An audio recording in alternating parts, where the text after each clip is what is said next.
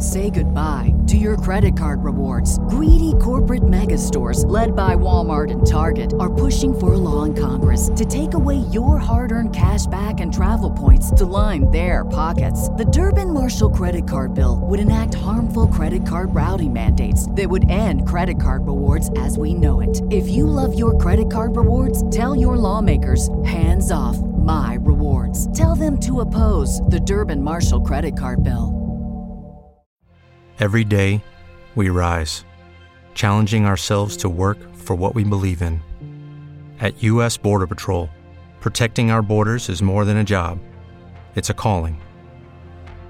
Agents answer the call, working together to keep our country and communities safe. If you're ready for a new mission, join U.S. Border Patrol and go beyond. Learn more at cbp.gov/careers.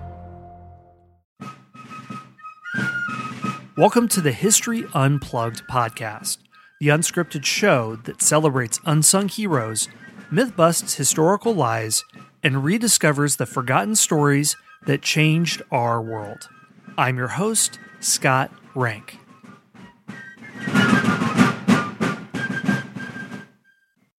Hi everyone, today is one of those in-between episodes where I answer any question that you have. Today's question comes from listener Matthew Sparloft. Matthew asks, what are some inventions that are much older than we think? Well, thanks for the question, Matthew. Let's look at 3 inventions that are much older than we would expect. The first one is the computer. The computer was believed to have been invented sometime around World War II, maybe by Alan Turing, who was responsible for cracking Germany's Enigma code.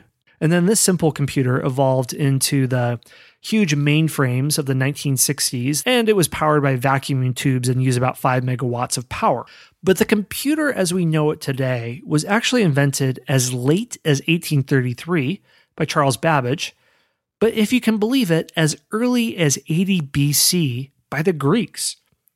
There are basically 2 different technologies that go into a modern computer, and they are separate. One is automated calculation, and the other is programmability.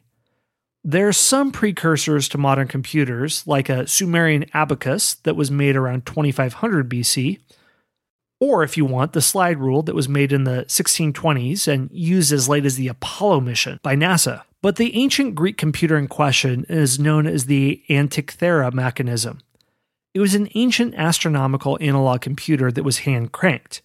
It had small precision gears that could calculate astronomical positions. It included a cycle of the sun, moon, and planets, and could even predict celestial events such as eclipses, both lunar and solar. This mechanism was discovered about a decade ago and found to actually work. But the person I mentioned earlier who created a device that could be programmed and not just carry out calculations was Charles Babbage, and he brought together all of these concepts in 1822. He proposed building a mechanical calculator that could do polynomial functions, and the British government believed him and decided to fund him. Well, after 10 years of work, he still hadn't produced his programmable calculator, but he came up with a better invention, a machine that was programmable and could do far more various functions than polynomial math. He called it the analytical machine, and the machine read data from punch cards and stored about 50,000 decimals. This is equivalent to about 20 kilobytes, which is what your computer reads in the space of a few micro or nanoseconds.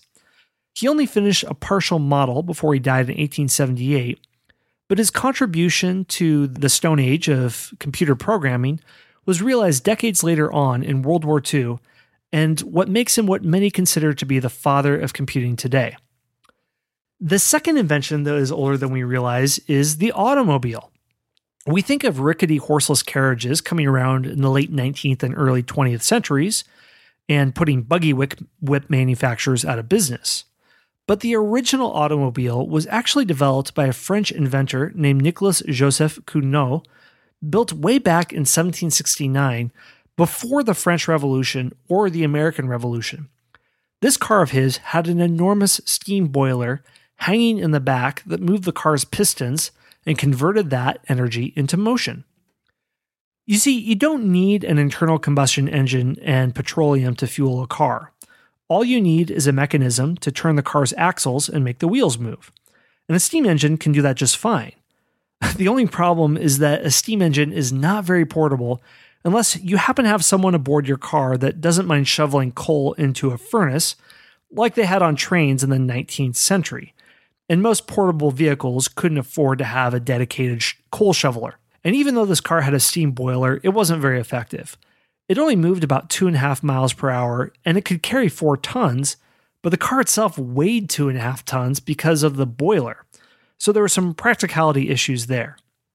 His car had 2 wheels at the rear and 1 at the front, where the horses normally would have been, and the boiler's performance was also quite spotty, even by the standards of the day, because the fire had to be relit and the scene raised again every quarter of an hour.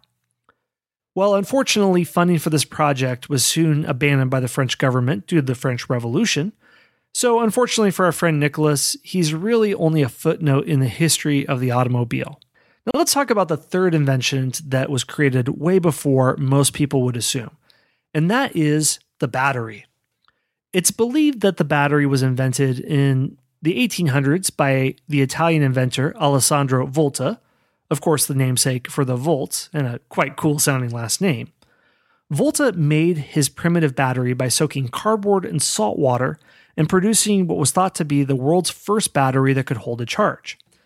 Well, there's a forerunner to our friend Volta's battery, and that was something that was invented in a time between 200 and 600 AD in the Persian Sasanian period.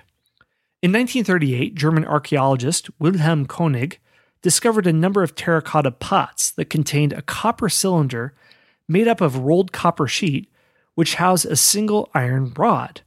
Wine, grape juice, or vinegar could be used as an acidic electrolyte to generate an electric current, which these primitive batteries did. These became known as the Baghdad batteries. Now, there's an argument among historians as to whether these actually were batteries, partly because there were no electronics around that needed to be powered by electricity. So the question is, what on earth were batteries doing at this time period in history? One explanation is that they were used to electrically graft silver onto gold, and that's a method that's still practiced in Iraq today. To see if these actually were ancient batteries, the Discovery Channel program Mythbusters made replica jars to see if it was possible for them to have been used for electroplating or electrostimulation. In the 2005 episode of the show, they fitted 10 jars to act as batteries. And they didn't waste good wine or grape juice to use as an electrolyte. Instead, they tried out lemon juice to activate the reaction between copper and the iron. They connected these jars in a series, and the batteries were able to produce about 4 volts of electricity. If these were linked into series, that's about enough power to electroplate a small token. If that's what these jars were used for, then we can say we had primitive batteries way back in the late Roman period. So if anything we can see here from these 3 inventions is that even if a new technology comes around, it's not always adapted immediately. Sometimes the world just isn't ready for it. There's not enough technology to make it practical, and it takes a few centuries or even millennia for society to catch up. Well, thanks for the question. If you would like to submit one to me like this that I'll answer, you can go to historyunpluggedpodcast.com, and I'll be happy to answer whatever you can throw at me. Thanks for listening to the History Unplugged podcast. Be sure to subscribe to the show to get your daily dose of all things history related, from ancient Greece to the Cold War. You can do that by going to historyonthenet.com/subscribe. Speaking of history on the net, if you want to dive deeper, go to our site historyonthenet.com, and there you'll find blog posts, book reviews, and all of our other podcast episodes. Plus, don't forget to rate and review this podcast so we can bring you the best daily history content possible. We'll see you next time at the History Unplugged podcast.